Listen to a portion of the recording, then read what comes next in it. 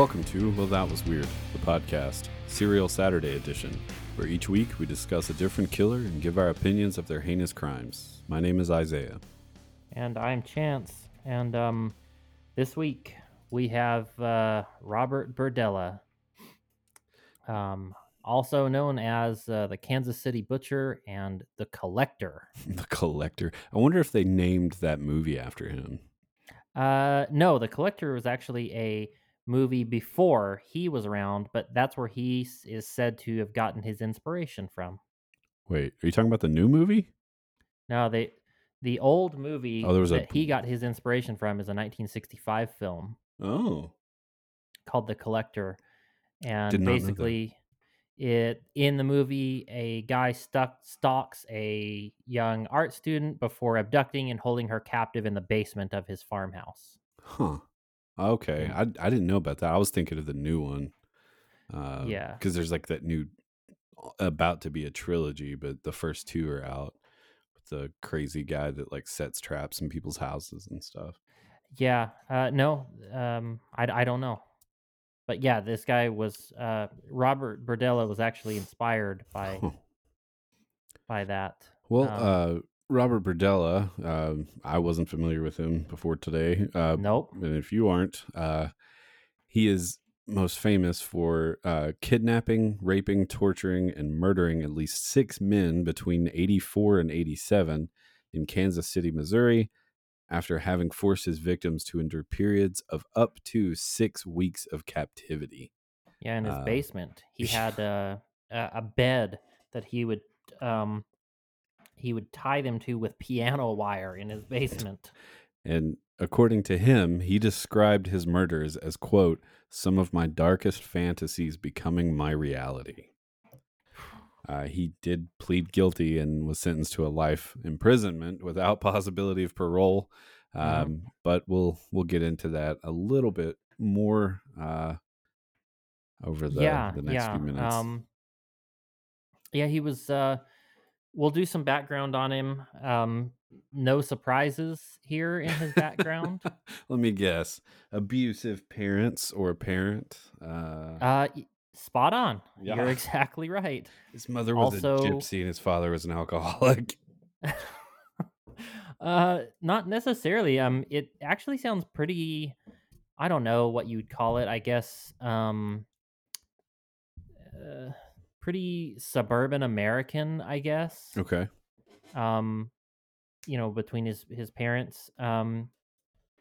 He was born in 1949 in Cuyahoga Falls, Ohio. He's the first of 2 sons born to Robert Berdella Sr.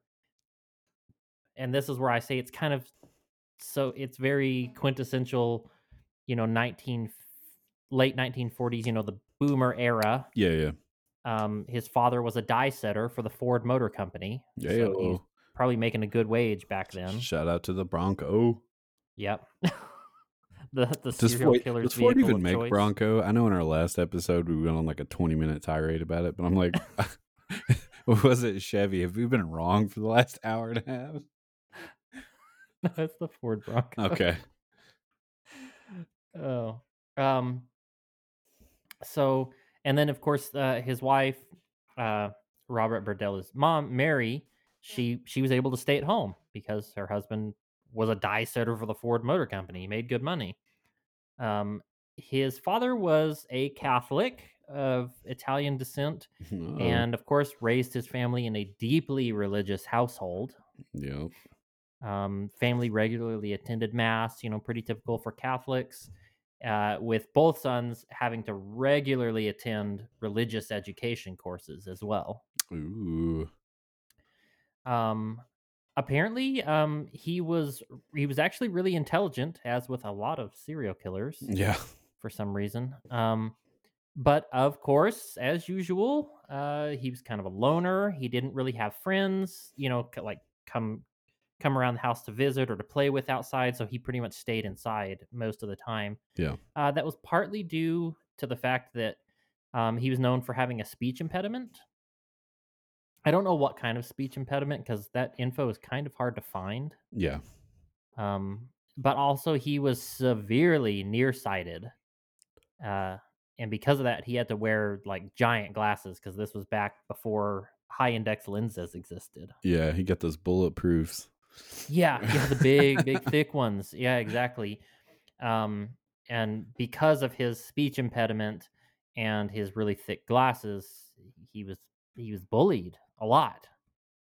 Um, so there's all of that, of Right. course. Um, and then also, and it sounds like maybe this kind of runs in his family. He was diagnosed with high blood pressure at a fairly early age as a kid, so he Yeah. had to start taking medications. He And the just reason got why I say, slapped with a bad yeah, the bad part of life very early on.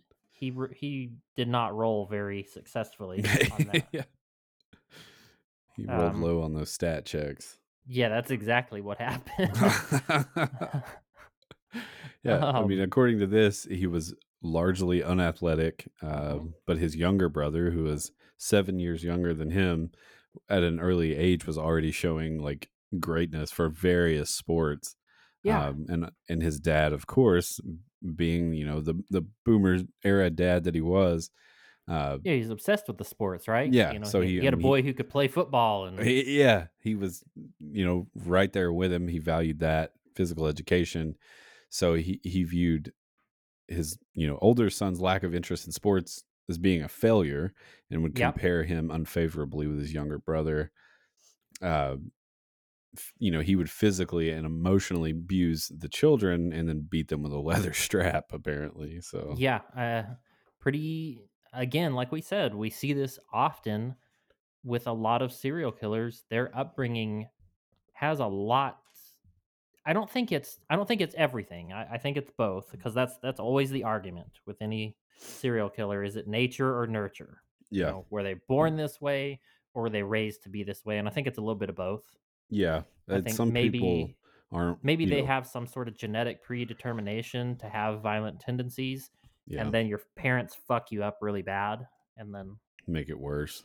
make it 'Cause, worse or something that's along the those thing you lines. see a lot with a lot of people, is that if you have a parent or both that have a history of being violent, you most likely you're going to share in those same characteristics. To what extent is your choice, I guess, but Yeah. and some people, of course, make the determination early on that, like, I'm not going to be like that, and they like seek help. And but Mhm. a lot of these kids, unfortunately, like serial killers, just act on these urges without thinking or talking to anyone or having the opportunity to, which leads to further issues.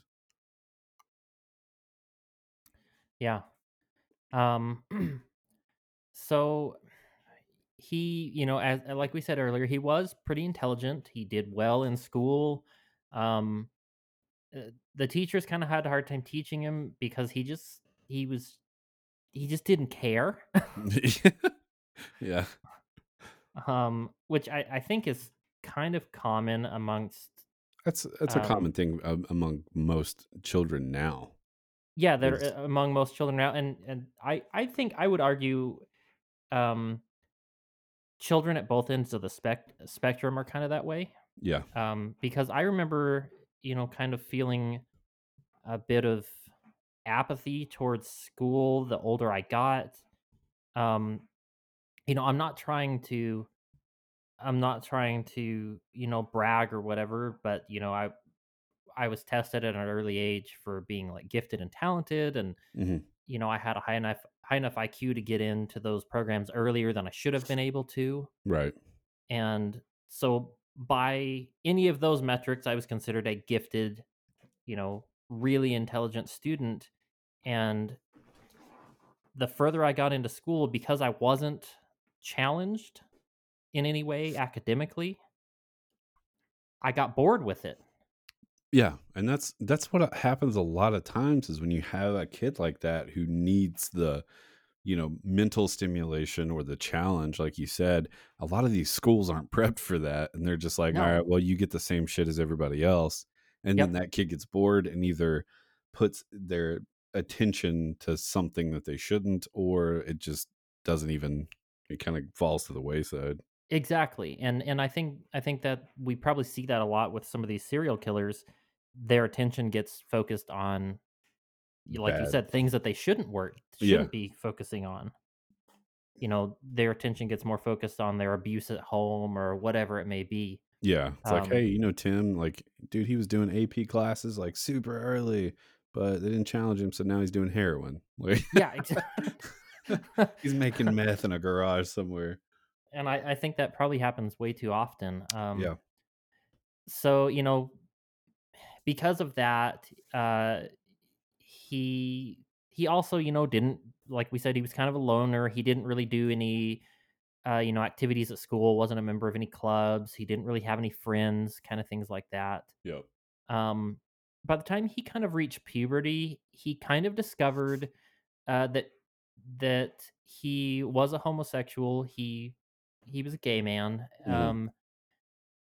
But he didn't really become open about it for several years. In And fact, that's he even tried to have a understandable. girlfriend in his teens. Yeah, that's understandable for that time period For that too, time period, absolutely. because they're during those years, I mean, they're putting out this trash propaganda being like, "Don't catch the gay," Yeah, or, like, and people are openly in conversations being like, you know, talking shit about gay people, and it was, I mean, it wasn't like, I mean, unfortunately, it still happens now, but even back then, they were treated with like immense amounts of hate.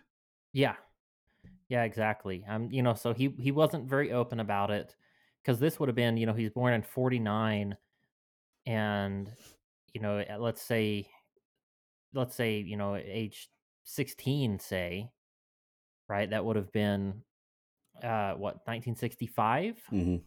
So right in the mid '60s. This is still even before this is still right before the days of, the whole Woodstock thing and the peace Yeah. and love and all of that shit and free love.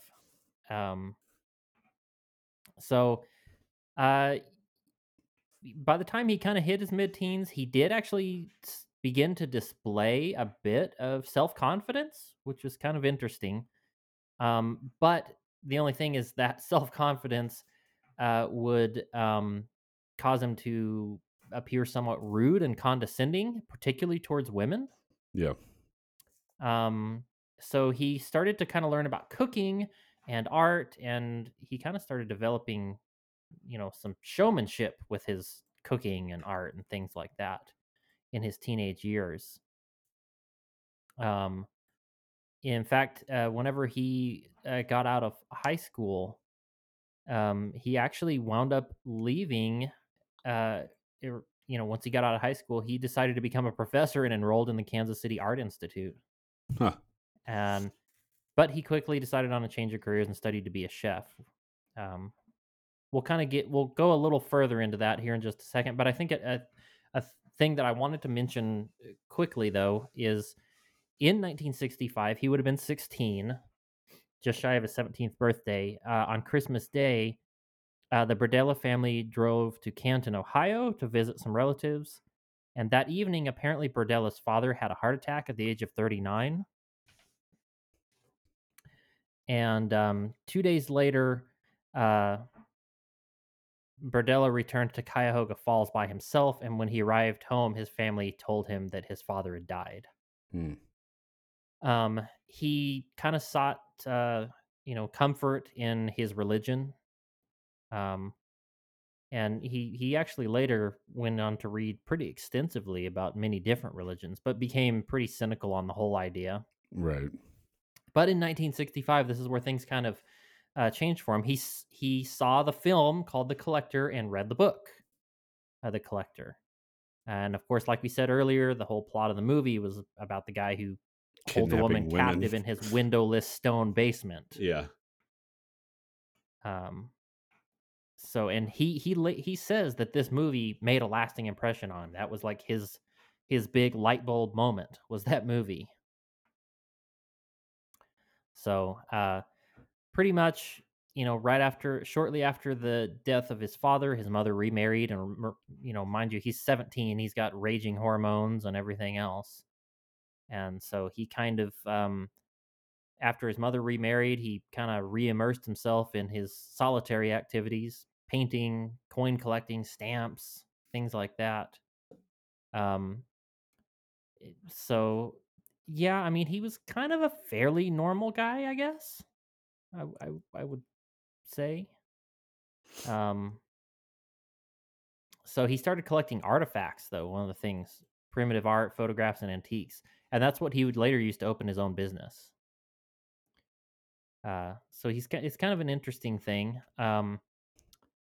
So yeah, like I said, he went to be the Kansas City Art Institute, um, but yeah, again, he was a really good student in college. But he became very vocally anti-authoritarian, as some people did in college in the late '60s. Yeah, that's about right when it started. Yeah. But he started to kind of join a clique of students. He finally had some friends a little bit who supplied him with drugs, which he then sold to other students at a profit. So he became a minor drug Learning, dealer in yeah, college. hell yeah, learning early. Yeah, yeah. And Here's where it gets a little bit weird. He began regularly abusing alcohol, but he also engaged in acts of animal torture, as most serial killers do. On at least 3 occasions while a student at the Kansas City Art Institute, and in 2 of those, he actually tortured a duck and a chicken in the presence of his peers. Yeah, and people watched him do it. He was just like, "Hey guys, you want to see something cool?" They're like, "No, no, don't like that." No, no, no, no, no. Yeah, 19, he was actually arrested for trying to sell meth to an undercover police officer. Oh, Yeah. oh, wow. Um, Apparently he was released after posting $3,000 bond, which was yeah. equivalent to $22,000 in today's years.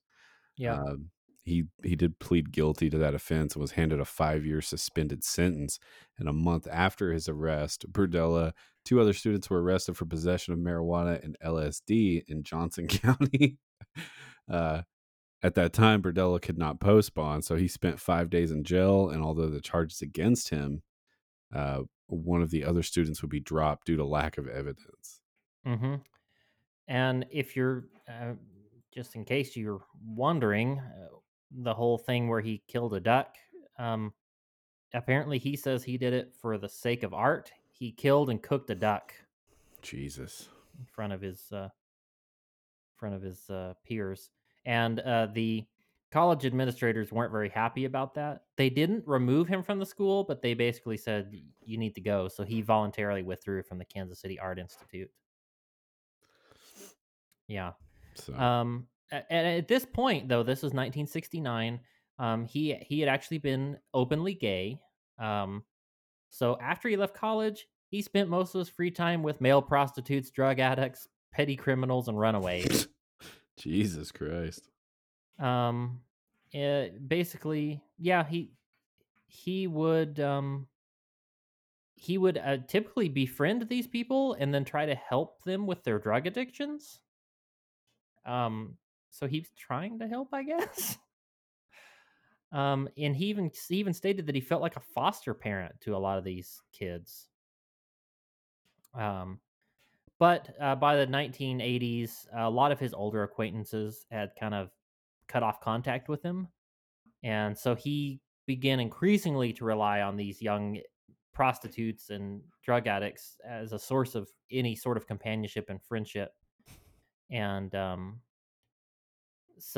it kept making him mad because he was trying to help them and they would resist, basically. Yeah. Um, so yeah, he kind of had with these people, he kind of had this. He would exert some sort of control over them, uh, loaning them money, letting them live rent free at his house for periods of time in exchange for whatever. Um, so yeah, he was kind of he was an interesting guy, I guess. Um, He was actually even part of a neighborhood watch organization in the 1980s in the neighborhood that he lived in. The South Hyde Park Crime Prevention and Neighborhood Association.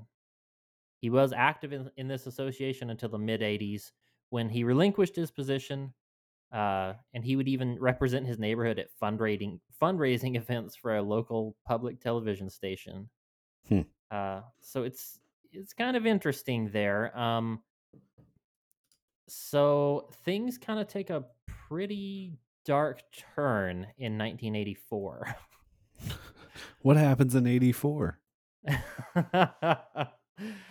Yeah. 1984, July 1984. That's when he's believed to have killed his first victims. He apparently one of his friends was a prostitute named Jerry Howell. He apparently drugged one of them and started keeping him in his basement. Started? Yeah. Yeah. So Jerry Howell, they were friends. They'd known each other for a while.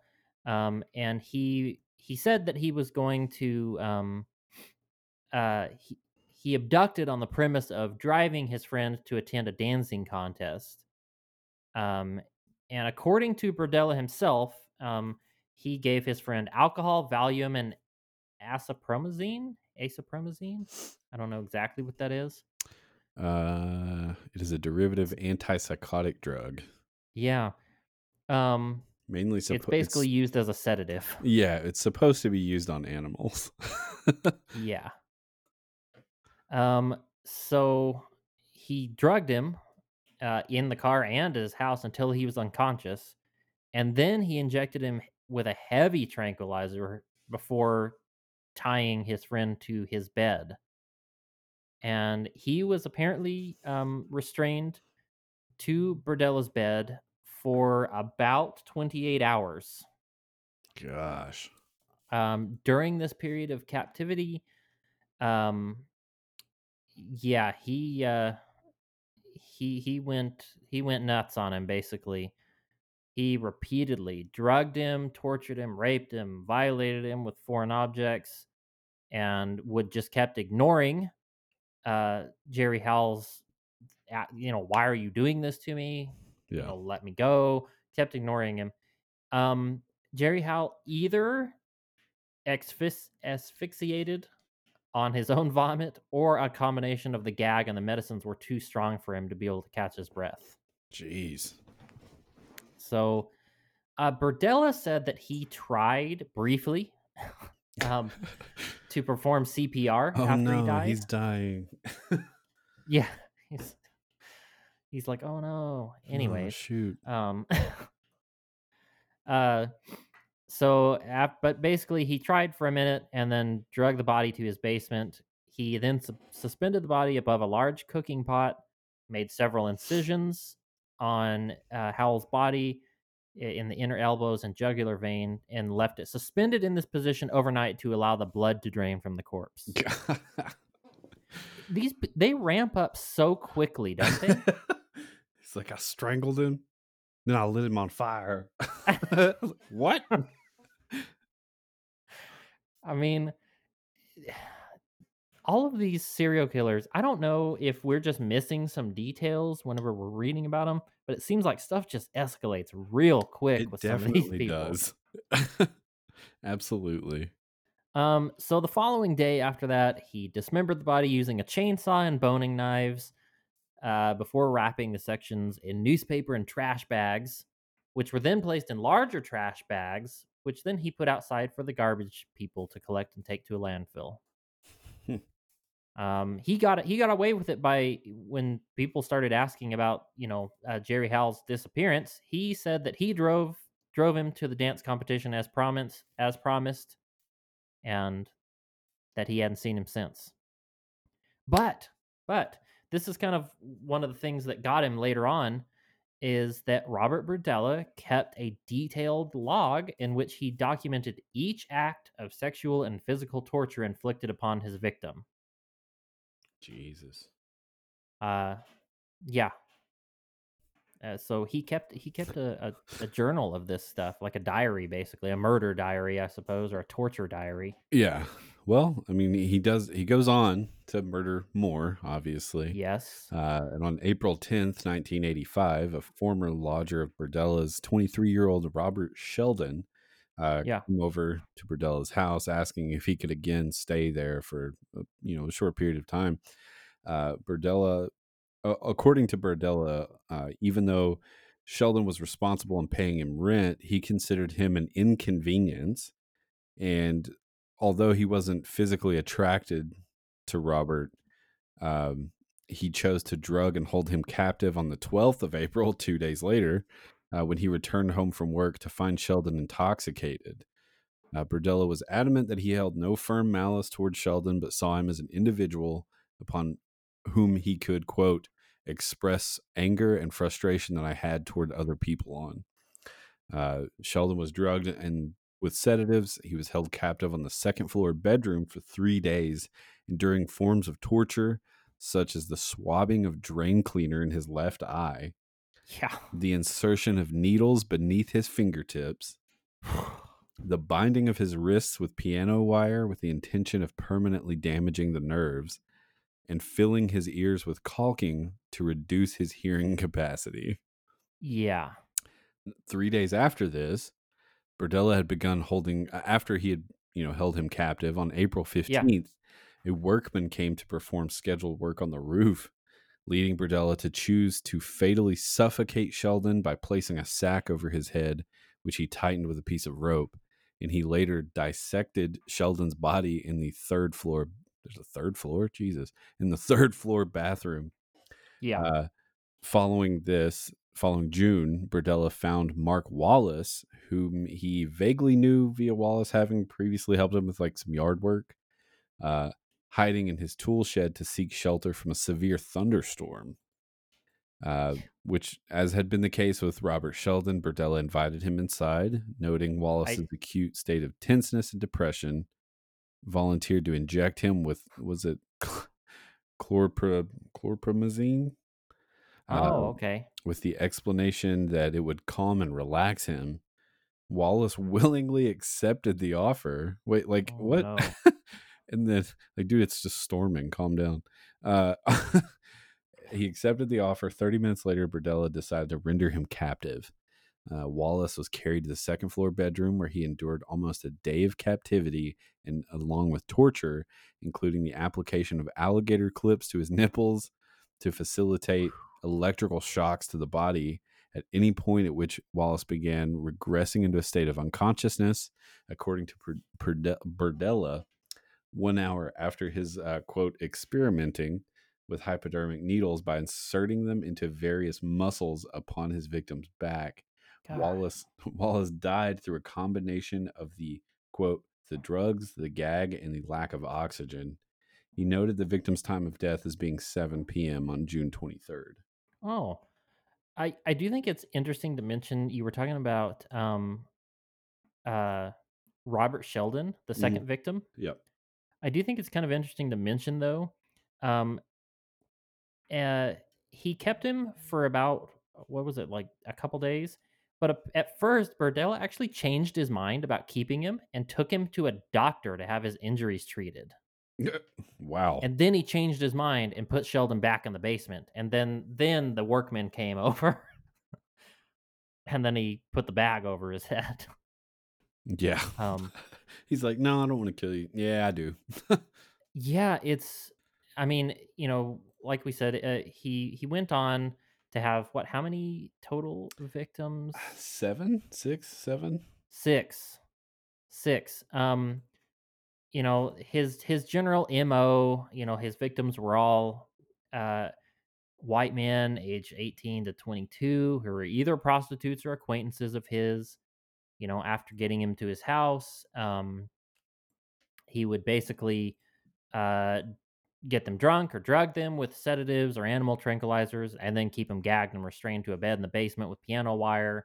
And that's where he would engage in all those different tortures, electric shock, beating them, whatever it may be. Like you said, the window caulk, bleach, drain cleaner, eye gouging. Yeah. And he would document the whole process with a camera and keeping a detailed log before eventually killing them, of course, like what we said. Now, the last one though, the one that got him caught, um, he abducted his last victim, Christopher Bryson, 1988. Again, he lured him to his house upon the promise of payment for sex. Of course, he was knocked unconscious with an iron bar, then bound to the bed, like typical, pretty typical at this point.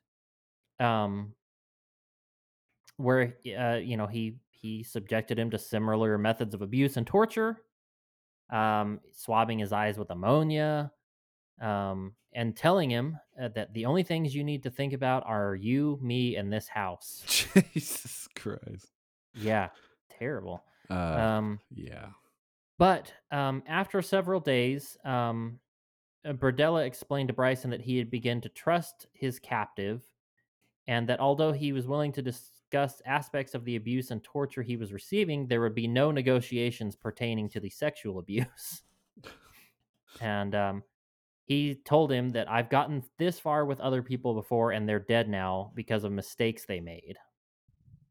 But apparently, by the third day of his capture, Bryson had earned sufficient trust from Berdella to persuade him to establish a daily regime of tying his hands in front of him after his sexual abuse rather than above his head and to the bed, because his excuse was that Berdella's doing so was restricting the circulation to his arms.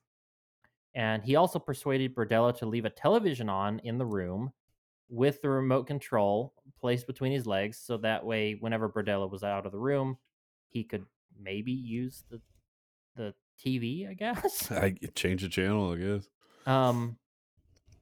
So I guess apparently while Berdella was out of the house, he actually managed to break free of his restraints by burning through them by using a book of matches that Berdella had left in the room on accident. Shit. And within his reach. So he managed to escape from the house by jumping from a second floor window, wearing nothing but a dog collar around his neck and breaking a bone in his foot in the process. He ran towards a meter reader walking across the other side of the street, shouting for this individual to call the police. So they let him into the house that he'd been approaching, whereupon, they called the police, and he basically told them that he was abducted by Berdella, and who basically kidnapped him and tortured him for 4 days before jumping out the window and escaping. So yeah, later questioning basically led them to Berdella. I mean, I know we kind of hit it, but do we want to talk about some of his more graphic crime? I'll let you guys look that up. Because I don't know if you read. Did you read about Todd Stoops? Oh. How he died? I know we basically kind of we skimmed over that one. And we skipped over a couple of them. No, I don't think we want to do it. No, okay. So if you're listening to this, look up Robert Berdella, and then there's a section that you can find for Todd Stoops. Probably the most brutal killing I've ever heard of. Like, people have been hacked to pieces on the show and then like put in stews. We're like, oh, that's nuts. I don't think I would ever wish what he did to that guy on my worst enemy. Like, that is horrific what he did to that dude. Yeah. But anyway, leading back, after that escape, he was questioned by the police, and Bryson let him know that he was held against his will, which eventually led to them searching the property and taking Robert Berdella in for questioning. Mm-hmm. It does go on to say that, there were 11 detectives, one sergeant to basically focus solely on Berdella's case. Yes. And they extensively researched his history, discovering that he was a well-known individual among male hustlers. He earned a reputation for preying on transient young men. And it was known in the community in this gay community that Robert Berdella was somebody to watch out for. And when they, searched the home, obviously they found signs of struggles. They found pornographic images everywhere. It was just, insane what they found. But he did eventually face life imprisonment without the possibility of parole. Yeah. And just like his father, Robert Berdella succumbed to a heart attack while he was in prison. Yep. And 43 years old. 43. And it was also due to the Missouri State Penitentiary withholding his heart medication from him. Yeah, because he claimed, he made a complaint, like, they're withholding my medication. I'm starting to feel sick. Like, I can already feel my chest hurting. And eventually they did, they took him to the infirmary, and they were like, yeah, get this man to a hospital. And he died on the way there. So, yeah. So if you want to learn some more and read some more about some of the more graphic details of Robert Berdella, feel free to. It's actually kind of rare that we refuse to go into this kind of stuff on the show. Yeah, it's one of those things where we talk about graphic stuff, but that one does it. It's pretty horrific. Yeah, so, it's pretty horrific. So, and it goes into much more detail, but we try to keep these episodes short and to the point. So if you'd like to read those details, you can. But that about wraps up our telling of Robert Berdella. Yeah. I hope you enjoyed it. Yeah. We'll see you guys later on in the week for another regular episode. Apparently, you guys really like these Serial Saturdays, so we'll keep them rolling. Yeah. So we'll see you guys later on in the week. We'll be posting some more good stuff on our social media stuff. We've got multiple posts on our Instagram throughout the week. We've still got shirts for sale, so hit us up. We do everything through Venmo and PayPal currently. But if you want one, just send us a DM. We'll respond to you. Tag us in a comment. Send us weird stuff that you find on the internet. We'll talk about it. But thanks for listening, and have a wonderful day. Bye. Bye.